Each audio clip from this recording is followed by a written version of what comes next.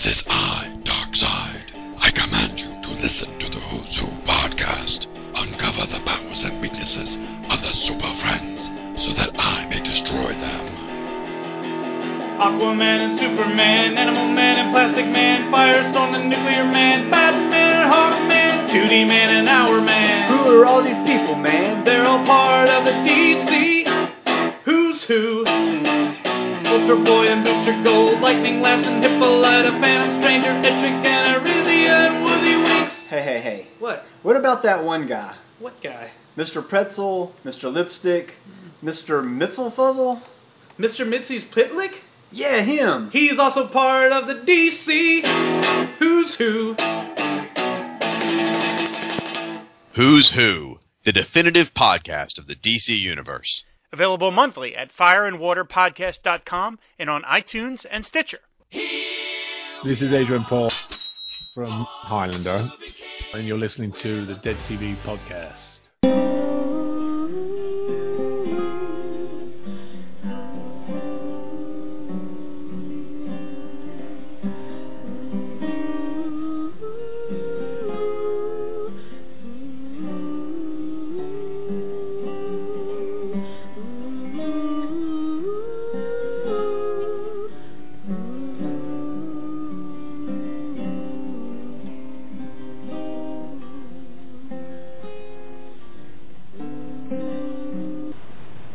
Welcome back to another exciting episode of the Dead TV podcast, now in the 1990s. I am your host, Dr. Chris. And I'm Mr. Seneca. We are in the 90s. This is the first episode of 1990 of War of the Worlds, the series, right? It's like January 15th or something? Yes, this episode, season 2, episode 9, is January 15th, 1990. Synthetic Love. Mr. Seneca has the plot synopsis for us. Synthetic Love. The aliens develop a new drug made from human brain tissue, planning to use it against the human population to control them. And there was a break, by the way, between this and the last episode. It seemed like, I guess that was the holiday break, because the last one was in November, correct? Yeah, November 20th to January 15th. You can pretty much say they took off for the holidays. Yeah, I mean, that's what they did back then. That's what they still do with certain network shows now. I watch one actually broadcast network show week to week. Whereas before you would watch like everything when it was on network. Now everything's streaming, you know? The Epic TV's War of the Worlds series, I think that's a streaming service or something, or is that Epic, is that a cable channel? The French one? Yeah.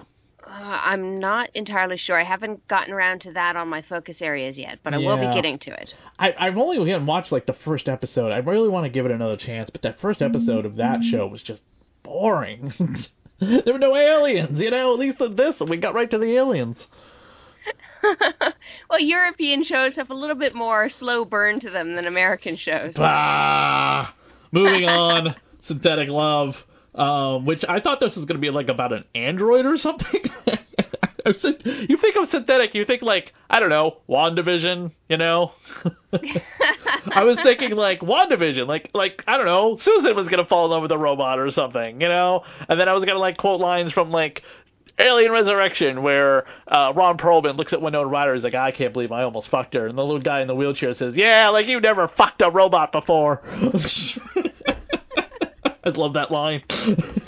No, but in fact, it's the nickname for the drug that the aliens manufacture. So this is basically a successful drug episode versus the one in season 1, where we had basically the same plot, but the drug was actually successful right from the get-go. In this first season, it was like trial and error, trial and error, trial and error. This, it's absolutely successful. It calms people down, makes them feel euphoric like they're in love, and it's injectable. So this yellow liquid is called Crebulax, Synthetic Love. Now, is that a name of a drug that's actually maybe on the market anywhere? Were we able to find that now? No, not at all. Okay, you did research that. Okay. I did. Okay, yes. My beginning of my notes say, by the way, a man in a cage, a girl screaming, a hot time at Mr. Seneca's tonight.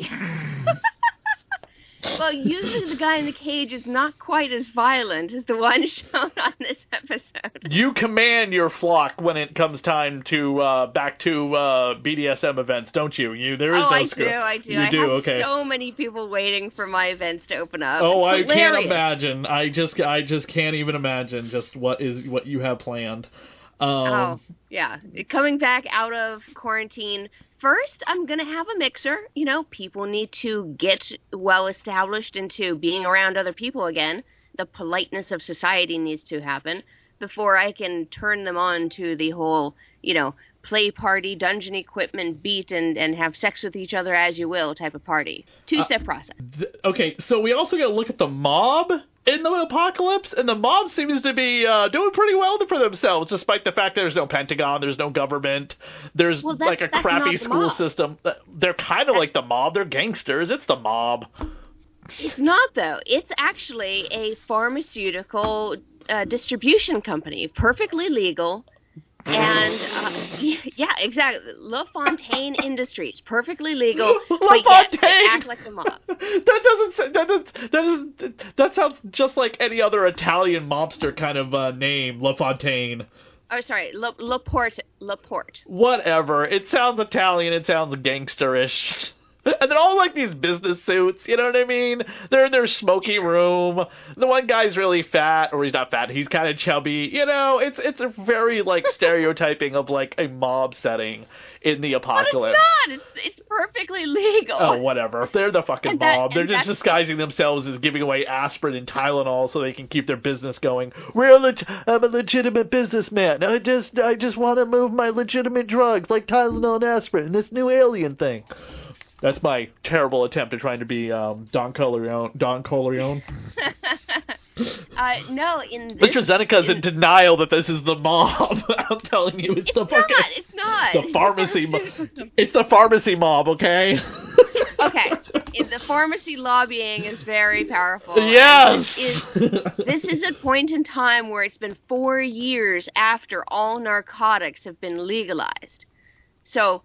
we don't know how far along this is on our timeline of when the show started and when we are now, but a lot has changed, and there's a lot of exposition in the very beginning of the episode talking about the legalization of all narcotics, how the scientists and experts totally failed in their assumptions, saying that, it did not work out the way they were thinking, and in fact, contrary to what the experts wanted to believe, homicides actually have risen 42% since the legalization of narcotics. So this is like drug-related homicides. The legal pharmacies took up the mantle from the gangs to distribute the drugs, but it did not reduce the amount of users or crime. And this is all just exposition given in the very beginning of the episode. It makes it very fascinating. I do love that there is a menu for the drugs at this local little drug dealer shop. Did you notice that? Yeah. There were cocaine, $20 a gram. Heroin, crack, mescaline. I don't know what that is. That's a hallucinogen. Okay. I guess you definitely need that in the apocalypse. And hydro, is the hydro the one that we invented? Hydrocodone, probably. Okay, hydrocodone. Which is funny. Hydrocodone sounds like... isn't there hydrocodone? Hydrocodone is a painkiller. Oh, that's right. I have been on it. I also want to point out it is 21 minutes into the episode before we ever meet a cast member besides John Kincaid. Holy shit. This must have been the day off for everybody. Because they filmed Susan's scenes Susan's in 2 scenes. She does her scientist stuff, and then she does her injection stuff to save Kincaid later on. And that is it. But, wow, 21 minutes into this episode, we finally get our cast members. Yeah, and we, in fact, see one of the guest stars right from the beginning as he's trying to purchase drugs at a pharmacy, and he doesn't have enough money, so then he goes to a nightclub to a dealer, and, of course, the dealer starts beating him up because he owed him money before, and that's when our cast character, Kincaid, walks in to break up the battle. Kincaid visits a bar, and we hear the welfare system is being shut down. The president blames the drug cartel. That is hilarious that the welfare system was still running up to this point, but we probably saw the beginning of that collapse. Remember the old lady that gives birth to the hybrid? She had just not received her welfare check, so that might have been the very start of the decline of the welfare system. And now we're so far into it that welfare is stopping completely. Ah, okay, gotcha. The woman who speaks at the drug rehab is the pharmacy gangster's daughter. Yeah, and that's played by Catherine Rose. That was interesting. That she is pushing for this drug rehab with the drug mob, the pharmacy mob, the pharmaceutical mob, to get them into. It's a very full circle kind of thing. We push the drugs on you so we can make more money off of you going to the rehab. Isn't that the conspiracy of rehab centers? The rehab centers, LaPorte Industries, has these rehab centers. This drug that the aliens manufactured both relieves all withdrawal symptoms of other drugs and psychoses, and makes you feel euphoric and basically like it's synthetic love, makes you feel really good. So they have a high success rate in rehabilitation, but just like with heroin users and always keeping them on methadone, it's the same type of thing. They would have to always keep you on this drug in order for you to feel this euphoria and keep the effects, therefore selling more of the drugs. Because these people are going through these rehab centers, the aliens in their deals said that they want test subjects in order to take them away and use them. The head of LaPorte Industries just turns a blind eye and allows this to happen because the drug is so successful in quote-unquote rehabilitating that he's willing to just do that. And turns out that the secret ingredient in that drug is human brain endorphin receptors. Soylent Green is people!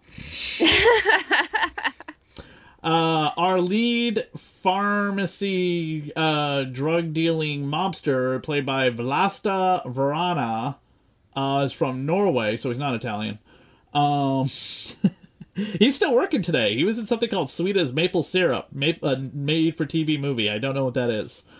But it was also in the Arkham Horror Mother's Embrace video game, Felix in the Hidden Temple, The Outer Worlds. He does a lot of video game voiceover work, which is pretty funny.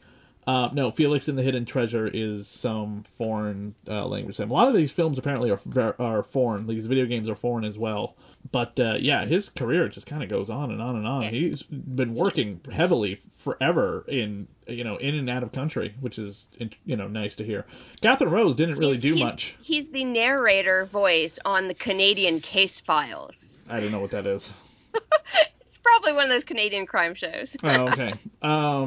Catherine was in My Secret Identity, which I haven't watched in a really long time. That is a show we should definitely cover one day.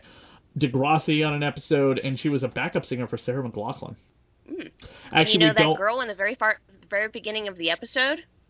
Catherine. The one that's screaming and whatnot? Oh, her name is Gigi De Leon, and this was her first role. Is it her only role? No. She's actually had quite a few, but not a long career. One job or so every few years.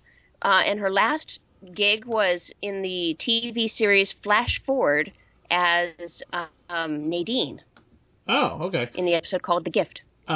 We actually might not want to do My Secret Identity. It's 72 episodes, 3 seasons. I thought that was a one-and-done season. But if you've never watched it, it's pretty good. It stars Jerry O'Connell. Early superhero kind of show. He gets superpowers and has to protect his identity and performs deeds. But he doesn't wear a costume or anything like that. He's, just kind of like, random plot of the episode of the week, and shenanigans ensue with his, uncontrollable superpowers. Very much like My Secret Identity, but without the, the alien plotline. So the addict friend of Kincaid's, his name is Jimmy Wilson, and he's played by Sam Melkin. Unfortunately, the IMDb doesn't have a picture for him, even though he has a long career. I'm surprised at that. He's actually on the show People of Earth as Glenn, and he's been on a few episodes of Friday the 13th, I believe. Oh, one episode of Friday the 13th in Epitaph for a Lonely Soul as Max, which is the lead character in that episode, I believe. And he plays this addict very well. Very well. Yes, he does. Kincaid also plays an addict very well when he gets drugged out somehow. Yeah, he goes undercover. Yeah, he goes a little bit too undercover, unfortunately. He acts so well in this one. So he calls himself John Wolfe when he's in disguise. He's very cute. Susan does science to the drug, and that's how she finds out about it. When John disguises himself as Wolf, which is hilarious.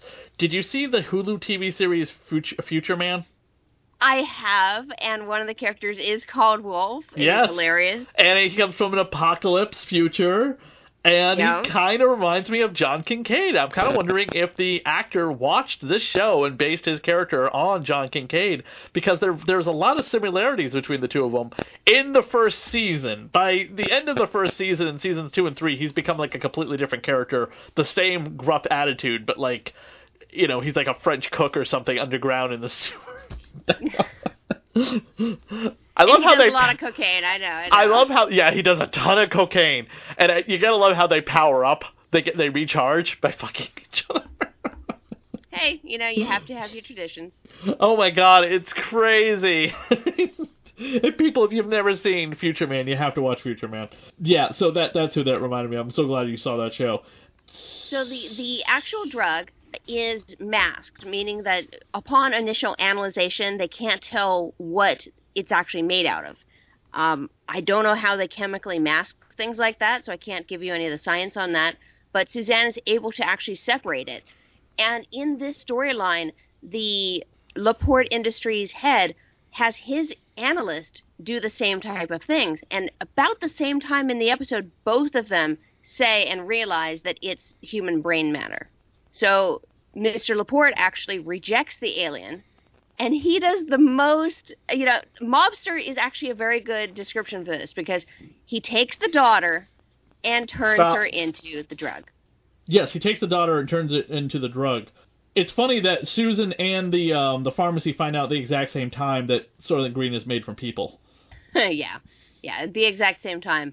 You know, Malzor actually, like, giving the vial of yellow liquid to the father.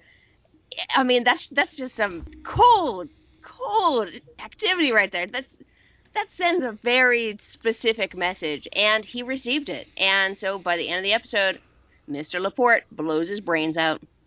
These aliens aren't fucking around. They are not bullshit. Unlike the last ones, who the council just sat there and did nothing most of the time. Honestly, they really didn't do anything.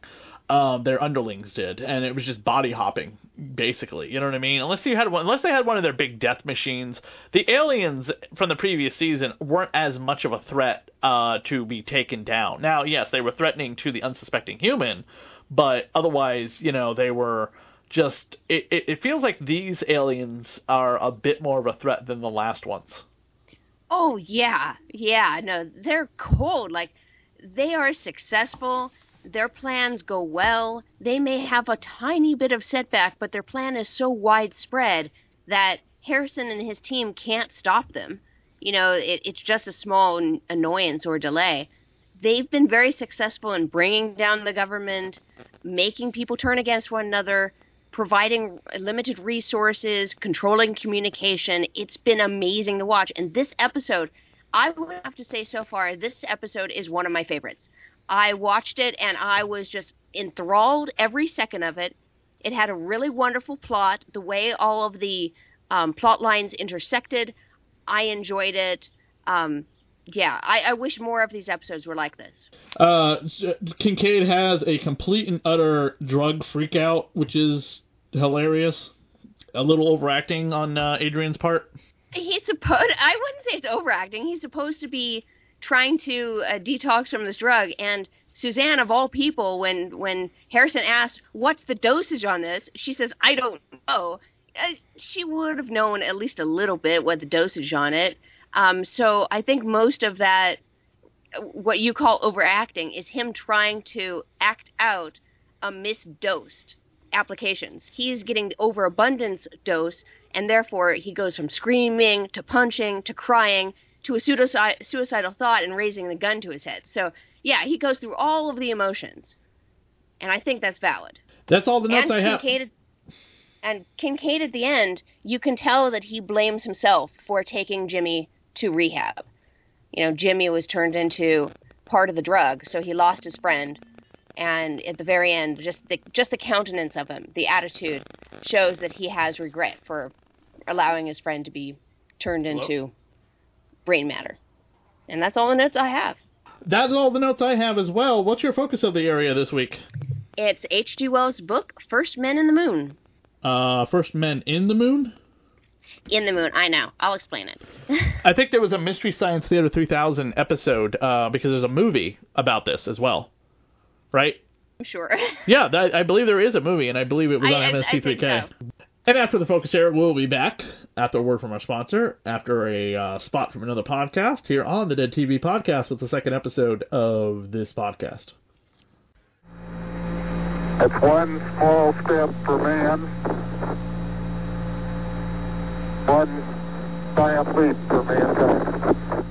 Today I'm talking about H.G. Wells' book, The First Men in the Moon, published in 1901. No, you heard me right. It's The First Men in the Moon, not on the moon, even though that would be accurate as well. You see, in H.G. Wells' vision, the moon is hollow and inhabited by insectoids.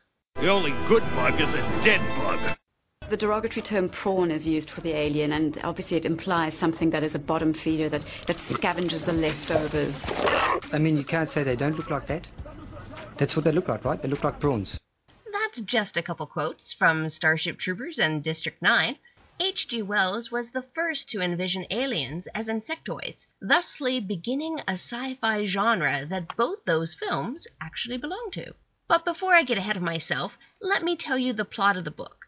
The First Men in the Moon is about two men, Bradford, who's a failed businessman, and Caver, who is a scientist. They meet, and Caver lets him in on what he's been working on in the lab, which is developing a material that repels gravity, like magnets may repel each other when positioned just so. This material he created he named Caverite, after himself. When Bradford sees it in action, he gets $$ signs in his eyes, and then sees all the practical applications for it. But instead of doing any of those, Caver suggests they build a spherical craft, covering it Caverite, and then going to the moon.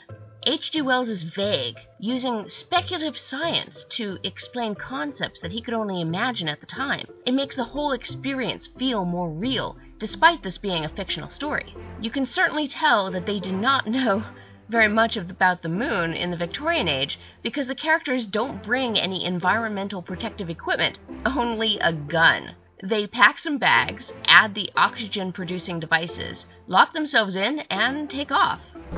5, 4, 3, 2, 1, 0. All engine running.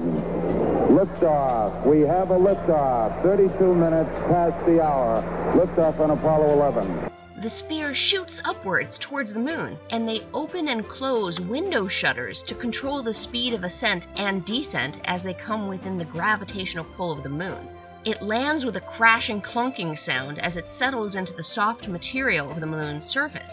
In reality, this is dust, but H.G. Wells saw it as solidified oxygen, and the moments after the sun rises, that oxygen turns into a dense fog of atmosphere and triggers a jungle-like bloom of vegetation to grow.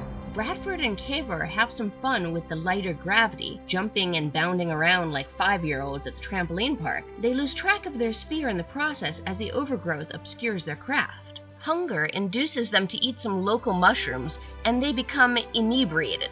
They panic a little and stumble into a crater that held what they called moon calves and herders that seemed to be bipedal creatures that they dubbed Selenites, after the Greek goddess Selene, who is a personification of the moon itself. The moon calf herders resembled that of insects with whip-like tentacles, wearing leather clothes of sorts. It reminds me of the video game Hollow Knight. They get captured after passing out from the shrooms, and they wake up inside the moon, with a ticking or mechanical sound coming from deep within the moon. Communication is impossible. The sounds they make a human can't reproduce, and the gesticulations just don't make sense to the humans. But they notice that the chains holding their hands and feet are pure gold. The insectoid selenites treat them well, feeding them and carrying them when they needed, but Bradford turned violent, wanting to escape back home, grabbing a couple gold crowbars and damaging or killing selenites to get back to the surface. Cavor and Bradford separate to find the spear. Bradford finds it, can't find Cavor anymore, and then assumes he's dead and takes off towards the earth with the gold too. But Cavor is not dead, just taken by the selenites. Cavor gains his freedom when the insect race begin to learn English to communicate with him. He learns more of the insectoid race and sends radio messages back to Earth. Cavor learns that the entire lunar society live underground, are a multitude of shapes and sizes, performing surgery on each other to change their shape to effectively do the job that they get assigned to. There are females, males, and gender-neutral selenites that behave much like a hive does, where non-breeding insects are the drones or workers. They augment their minds, too, in order to remember everything, so they don't write anything down. The one with the biggest brain is called the Grand Lunar, the master of the moon. Any insects without work eat the luminous mushrooms, go to sleep like cicadas, until work needs to be done again. Upon meeting the Grand Lunar, Cavor explains the violence of humans, explains about war and how he came to the moon. The book closes with the last transmission that begins to explain how to make Cavorite, and that he was a fool to tell the Grand Lunar everything.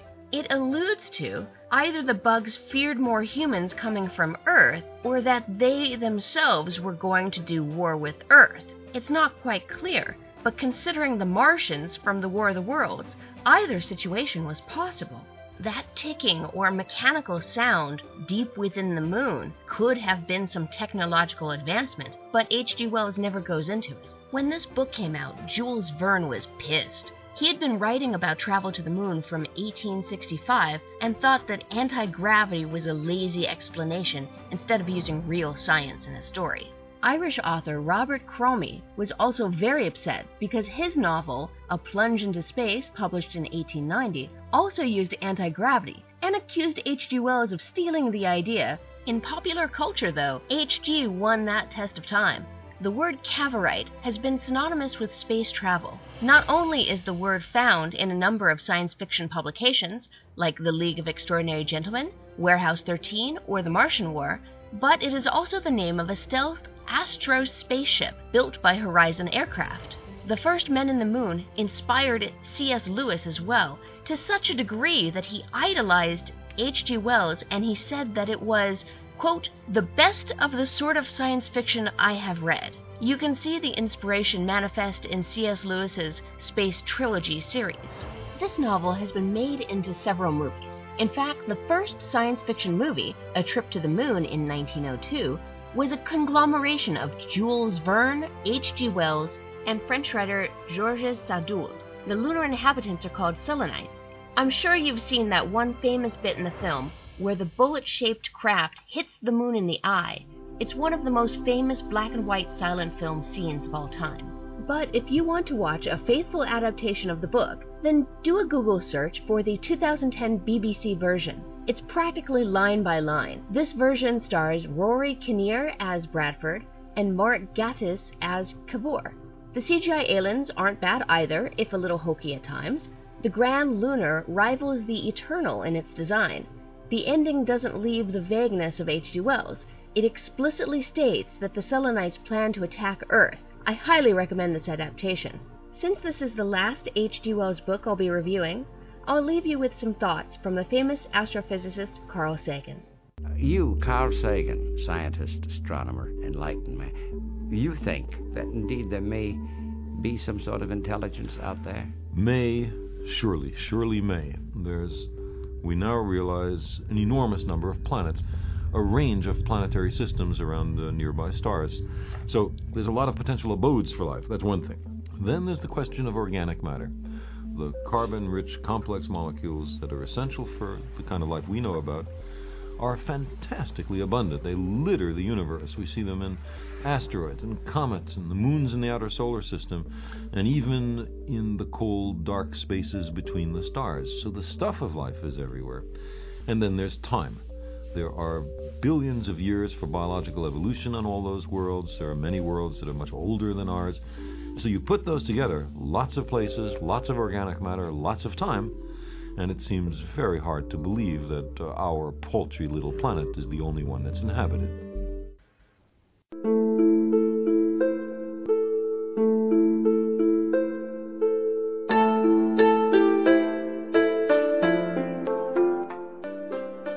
Dorgan Ramen is a restaurant in Ashland, Massachusetts. Serves traditional and authentic Japanese ramen, Thai noodle soups, and the best chicken wings in Metro West. Everything done in-house from scratch, and they use only the highest quality products from small farms. Co-chef owners Papanook and Alan McIntosh combine their culinary skills with traditional Japanese cuisine to create an authentic, amazing flavor in every dish. Located at 1 West Union Street on Ashland, Massachusetts, their phone number is 508-309-3416, or they can be located on Facebook at Dorgan Ramen Ashland and on their website as well, www.dorganramen.com.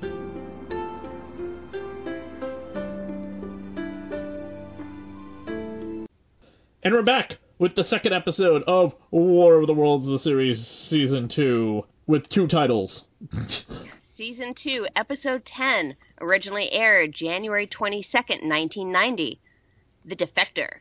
When an alien weapon intended to kill humans via computer systems backfires, its creator, Chemo, is maimed in the process and then sentenced to death for his incompetence. Having developed human emotions as a result of his accidents, Chemo teams with Kincaid to destroy the weapon. You gotta do it like the Rocky and Bullwinkle announcer, the Defector, or almost tomorrow. Because this episode when had... an alien weapon intended to kill humans via computer systems backfires? Like that. Yeah. This episode was directed by Armand Mastaroni. Have we talked about this guy before? I'm sometimes not always keeping up with the directors of these episodes, but let's see what else he's done. He'd worked on The Dark Shadows. Oh, he's still working today. Ooh. He worked on The Dark Shadows and Ghost Killer, Never Say Goodbye, When Love and Hate Survive Death, Soul, Secret of the Gods, Noah's Room, They Kill, Miracle Underground, The Girl from Hollywood. Those are all in post-production or pre-production right now. So this guy is heavily still working today. A lot of the stuff he does is in television, and yes, he's directed 8 episodes of Friday the 13th, the series. Why haven't we had this guy on the show, Mr. Seneca? He's done everything we've covered, goddammit! He's still got 2 episodes left on War of the Worlds, so this is a guy we should probably try to have on the show, because he's also done episodes of Tales from the Dark Side, which is a show that I would love us to do, depending on how long it ran.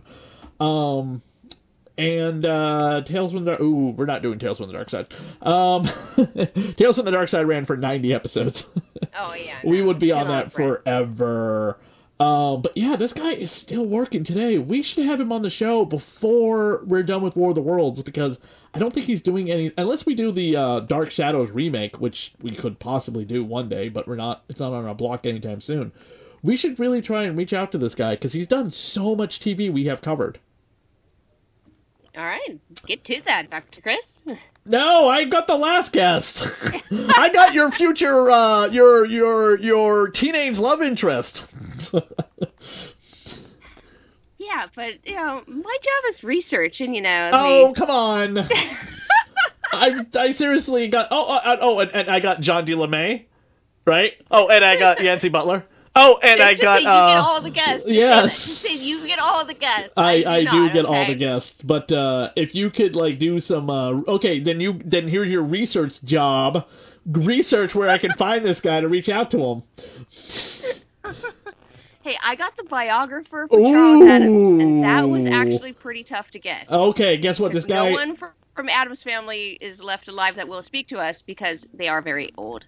Or they didn't get a message from whoever their handler is at the local Connecticut college that he teaches at. That's where John Austin, right?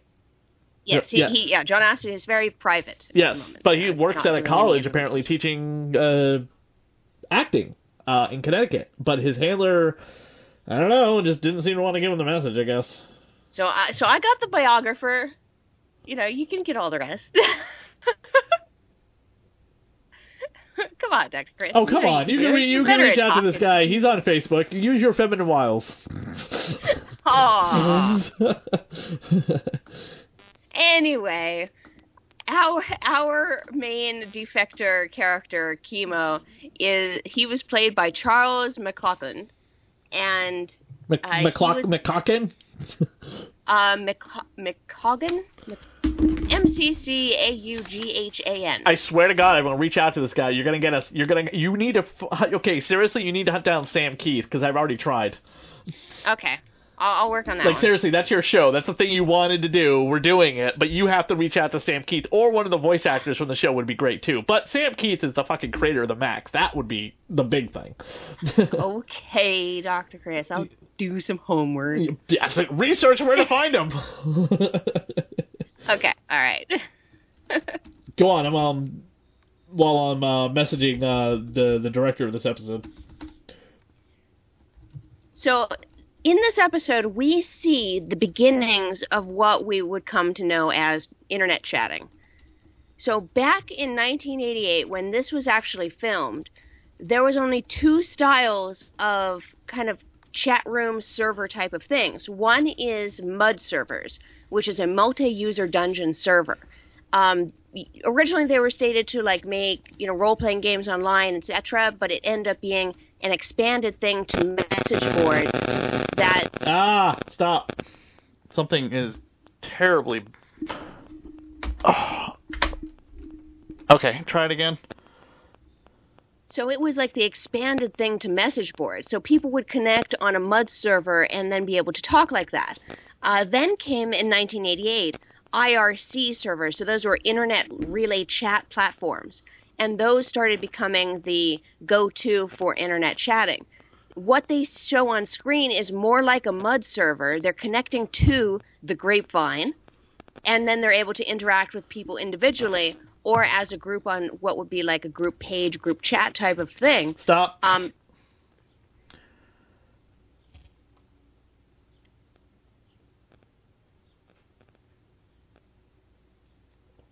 Go ahead. So they'd connect on this server called the Grapevine, and through there they could have private messages going from person to person, computer to computer networking, or they can actually have the group chat basically in the MUD server room, which is what they do at the end of the episode. His friends online is called Ace, and Ace is one of those people that are able to get Kincaid and his buddies anything that they really want to get. The loss of Ace means a loss to the entire community, because it seems that he was a provider of objects and things to a great many people. And we do meet a lot of Kincaid's online friends in this episode. There is Lonely Heart, Roller, and Scuggs. And Scuggs is the one that he meets in person first. And I believe we've seen that character before, but not that actor playing that character.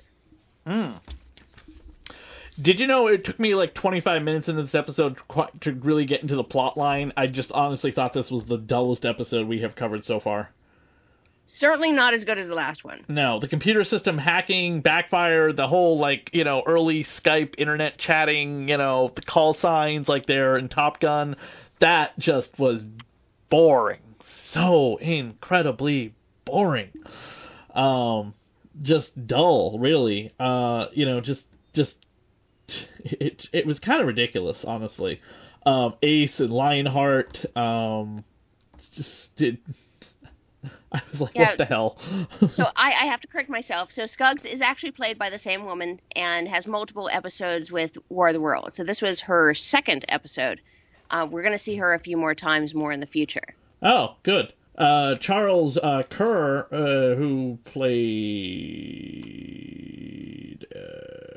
Ace. Belinda Mintz plays Scuggs, by the way. Okay. But Charles, who plays Ace, he was from a cartoon series, died in 2011, age 88 years old, but he was on a cartoon series that I distinctly remember because he's in 15 episodes of it. He was Jax LaLanne on Beetlejuice. Yeah. Yes, which is completed in a DVD set for like $20. You can get all the episodes of Beetlejuice. We're having like 84 episodes. And he was also Dr. McGibbon on Friday the 13th, the series. My Wife Has a Dog. Oh, yes, that episode. That very weird episode. Yeah. My Wife Has a Dog. Yeah. Doesn't have really anything on his IMDb for anything significant until Beetlejuice. Like, Beetlejuice is like his biggest thing for 15 episodes. That's so weird. He's really like kind of like a nobody actor unless IMDb is either lacking in his credits or he's done like a bunch of stuff on Broadway or, he's a play actor. Possible. Yeah, it's just very strange that it's just everything on his IMDb is nothing, like a bit part here and a bit part there, and then Beetlejuice, 15 episodes. Yeah. Very strange. But he's ace. The director of this episode, who we said I did just send an email out to, so a message out to, he's on Facebook. Nice picture of him and from 2019 with him and John Landis. So definitely, kind of up there doing stuff. Hopefully he'll respond back to us. Yeah, that'd be nice. He done. We definitely should have tried to have him on for Friday the 13th. I understand War of the World seems to be polarizing for people to want to talk about, but Friday the 13th he did 8 episodes of, and there's very little negative feedback regarding that show. Well, if he's on, we'll talk to him about both. Yes, definitely. We'll stick it with an episode that he's on for. Whether or not we record with that episode is entirely irrelevant, but we will stick it with an episode that he's coming up in the future. So, let's see, judgment rendered, rejection, termination is the best kind of quote that I wrote down from the episode. Yeah, that is, the energy reversal happens where it fries both Ace and Chemo, and also twists Chemo's mind a little bit to be human-like. I don't know how that happened, but he turns a little more human-like. Then he's put in front of the Eternal for judgment because the Mothran want everything perfect, strives for perfection. And because he's disfigured from the energy displacement, the Eternal basically just rejects him and sends him off to be terminated. Put under the corpse eliminator and poof in a puff of smoke. And he doesn't comply. Runs away, therefore defecting. Don't defect from the aliens. They'll come back and get you. They always do. Hold on.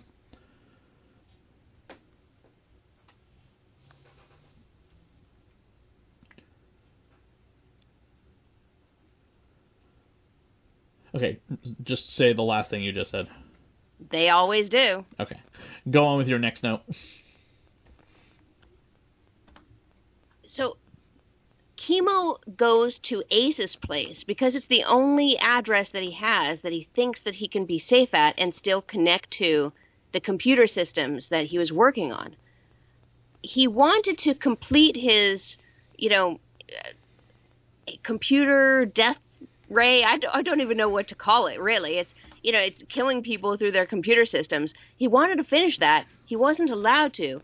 And then he suddenly, now with this human brainwave patterning, now feels that he needs to take apart these computers because it will just create death everywhere. And he would want to rather live with the humans as almost like a compromise. There must be some sort of compromise, but he can't give away the location of the aliens because it would just mean genocide to his race. Kincaid understands, and this one thing about this character is it's so well written because Kincaid is empathetic. When Harrison finds out that he's an alien, he's immediately like, what is he doing here? But Kincaid understands this nuanced look that the alien has at life, and they team up in order to take apart this computer, take apart this weapon. The casting agent for this, casting director for this episode and a bunch of other episodes as well, her name is Susan Forrest. I wonder if she's related to Dennis Forrest. Don't know. She's actually still working live today. Her last credits are of 2021. Pretty Hard Cases and Hudson and the Rex. Frankie Drake Murders, Nurses, Fortune and Son, October Faction, Heartland, Mary Kills People, Orphan Black. She was 30 episodes on that for the casting director. This is somebody that Mr. Seneca could research to reach out to. She was a casting... You're giving me more homework now? Yes. By the way, she was the casting director for 19 episodes of War of the Worlds as well, so she could have quite the number of stories to talk about. Plus, if she is related to Dennis, that would be great to have her on to talk about whoever, however they were related. It doesn't really say much about her personal details, but they do, they could be connected. Oh yeah, it's very polite to call someone up and talk about their relative. Well, I'd yeah, I mean, career. but if she was the casting director for the show, 19 episodes of the show, by the way, so seasons 1 and 2, and she was related to one of the stars of the entire second season, plus a guest star on Friday the 13th as well, that would be something to talk about. She could have some great stories to talk about, Dennis, since he's, deceased. Mm. That would be really great to not just have, because she could talk about her own career, but also talk about her brother, husband, whoever this, again, however they were related. If they even were, if it was just a coincidence, that could be fine as well. Because she has 19 episodes. Could be a popular last name. Who knows? Right. I'm just saying, she has 19 credits on War of the Worlds. She would definitely have some stories for us to get into. Okay, I'll try to reach out to her. That would just be really interesting. A lot of times casting people have the best stories because they meet everybody. Like I recently found out that the casting director was talking about Iron Man, the first one. And not only, did they obviously see Robert Downey Jr., but they also saw Hugh Jackman and Timothy Olyphant and Clive Owen for that role. Oh, wow. Yeah. So, and a lot of times casting directors see some of the weirdest people you find out for a role, and you're like, wow, really? They were going to be so-and-so once upon a time? Possibly? Like I found out Michael Biehn was up to do Wolverine once. Oh. Yeah.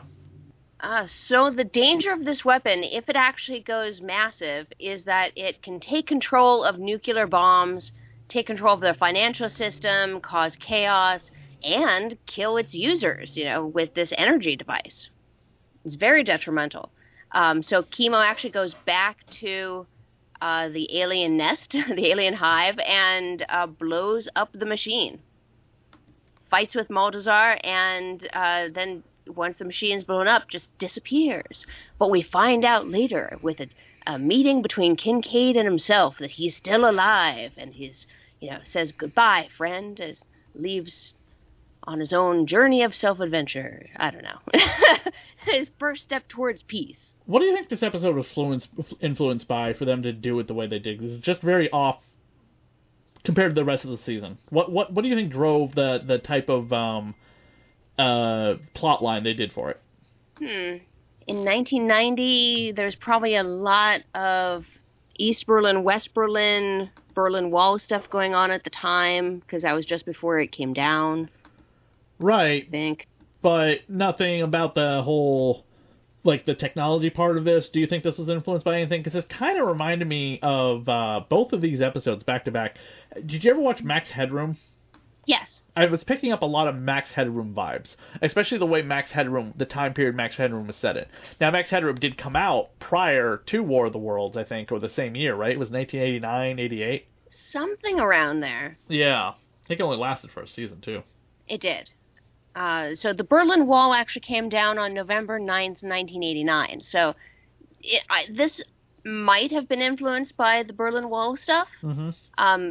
But this might have also been completed production before that came down, but there would still have been that tension in the air. And so this is an episode talking about, peace between aliens and humans and the small steps towards that. So perhaps political influence there. I'm not sure. It is also funny that a lot of the actors I keep pulling to be like, hey, we should have this person on the show. Hey, we should have that person on the show. They're all Canadian.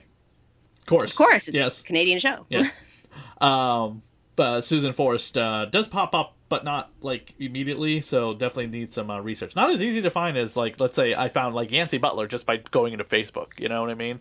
And, like, right at the top of her Facebook private personal page or whatever is a link to, like, the fan thing, being like, follow me at the fan thing. If I don't know you, I'm not going to, accept your friend request kind of thing. And that led me to, her eventually her manager and stuff, so. Okay. That's all the notes I have for this episode. Again, it was not my favorite. I was so in and out of it. I was like, oh God, is this over yet? Yeah, that's really all the notes I have. Kincaid lost a lot of friends. Skuggs gets hurt, but she is okay. She will come back. And that's all the time we have here tonight on the Dead TV podcast, covering these 2 episodes of War of the Worlds, the series. Let's see, how many episodes do we have left for the show? So we're at episode 10. I think there's only 20 episodes this season, correct? I think so. Yeah. This is a shorter season than the first season. 1, 2, 3, 4, 5, 6, 7, 8, 9, 10, 11, 12, 13, 14, 15, 16, 17, 18, 19, 20. Yep. So we're halfway through the second season of War of the Worlds, which means we will be on this for about 2.5 more months. We are now recording this on the 29th of June. This will be posting the 4th of July weekend. So if you're listening to this on the 4th of July weekend, when we posted, happy 4th of July, be safe, fireworks, get vaccinated, go to cookouts. That whole thing. Protect your pets from that noise, too. That, too. And so it means we will be on this through July, through August, and then ending in the middle of September, which I think is right where we're on track to be, which I mentioned before, to start the Max. The Max. Yep. And then we'll be on the Max until the middle of October, just in time to start a horror comedy show, The Reaper. Or Reaper. See how it all aligns, you know what I mean? Go back to horror in time for October. It's almost like we planned this. I know, it's crazy. Almost. It's crazy. And the Max is going to be very quick to do, too, because it's only like 15-minute little episodes. Yeah. So, and Mr. Zeneca promised we'll have Sam Keith on, right? No? I'll try. Hey, I got my radio show, Todd McFarlane, okay? That's... Hey, you've been doing your radio show for 10 years, and this is only excuse you, 13 years. And by the time we finish the Max, it will be 14 years. I will try to get a guest on the show. I think Sam Keith would be the best person for you to try to get to. Okay. Yes, Daddy. No, what? That's not a command. I crack the whip as hard as you probably do. No, that is true. That is true. My minions do a lot for me. Right now, they're making beef jerky for another one of my events. Oh, okay, there you go. So you have minions that you could easily be like, go find me Sam Keith. Go get me Erin Pelecki from, she's the hot girl on Reaper. She was once Wonder Woman, by the way. Don't tell my secrets. That's how I get all this shit done. Oh, okay. Well, you're the one who just exposed it with your beef jerky story. You know, it's... Stop, hold on. I'm sure you have something profound to say, but so I just want to wait till the noise is done. All right, go ahead. Sure, you know, people like working for me. I treat them well, like a good evil villain would. You know, that's why I get minions. I think all evil villains should treat their minions well. That's how you get loyalty. And, you know, beat them when they want to be beaten. You know, that type of thing. So since this is my podcast, that means you're my minion? No, you're my partner and you're my co-host. I'm totally kidding. I don't want to ensue your wrath or whatever behind the scenes.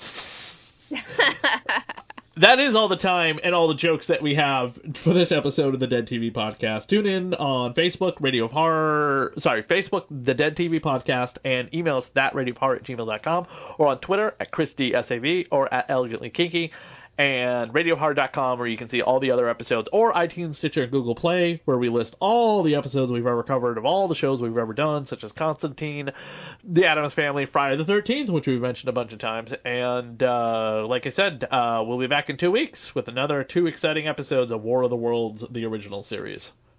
Good night. Kalabak, Desaad, it is I, Darkseid. I command you to listen to the Who's Who podcast. Uncover the powers and weaknesses of the super friends, so that I may destroy them. Aquaman and Superman, Animal Man and Plastic Man, Firestorm and Nuclear Man, Batman and Hawkman, 2D Man and Hour Man. Who are all these people, man? They're all part of the DC Who's Who. Ultra Boy and Booster Gold, Lightning Lass and Hippolyta, Phantom Stranger, Etrick and Arisia and Woozy Winks. Hey. What? What about that one guy? What guy? Mr. Pretzel, Mr. Lipstick, Mr. Mitzelfuzzle? Mr. Mitzi's Pitlick? Yeah, him. He's also part of the DC Who's Who. Who's Who, the definitive podcast of the DC Universe. Available monthly at fireandwaterpodcast.com and on iTunes and Stitcher.